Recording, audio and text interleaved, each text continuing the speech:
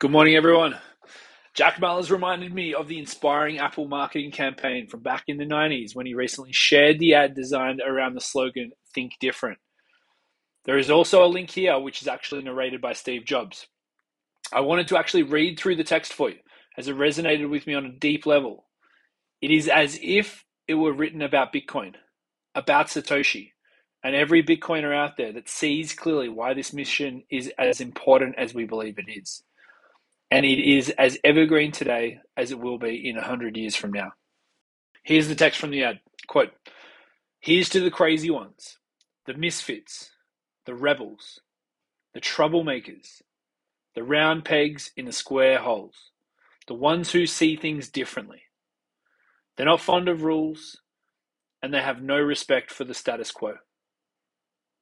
You can quote them, disagree with them, glorify or vilify them. About the only thing you can't do is ignore them. Because they change things. They push the human race forward. While some may see them as the crazy ones, we see genius.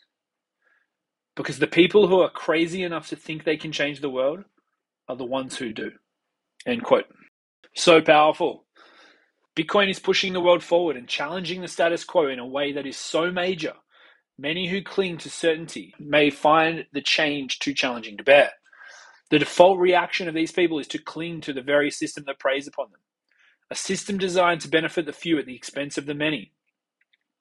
Bitcoin fundamentally changes this dynamic and redistributes power from the center and back to the edges.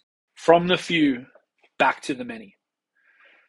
These words and the actions of so many within the Bitcoin community remind me to remain crazy and be content with my tribe of misfits, rebels, and troublemakers. Whether it be Jack Mallers and what he is doing at Strike, or Jack Dorsey at Block, the number of rebels who see clearly why the world needs the round peg that is Bitcoin continues to grow. The age of predatory central banking and the nation-state's monopoly on the technology of money is coming to an end. This is the future I'm here for, and I'm inspired to be on this journey with you all. I appreciate you all. Hope you have a great day, and I'll talk to you tomorrow.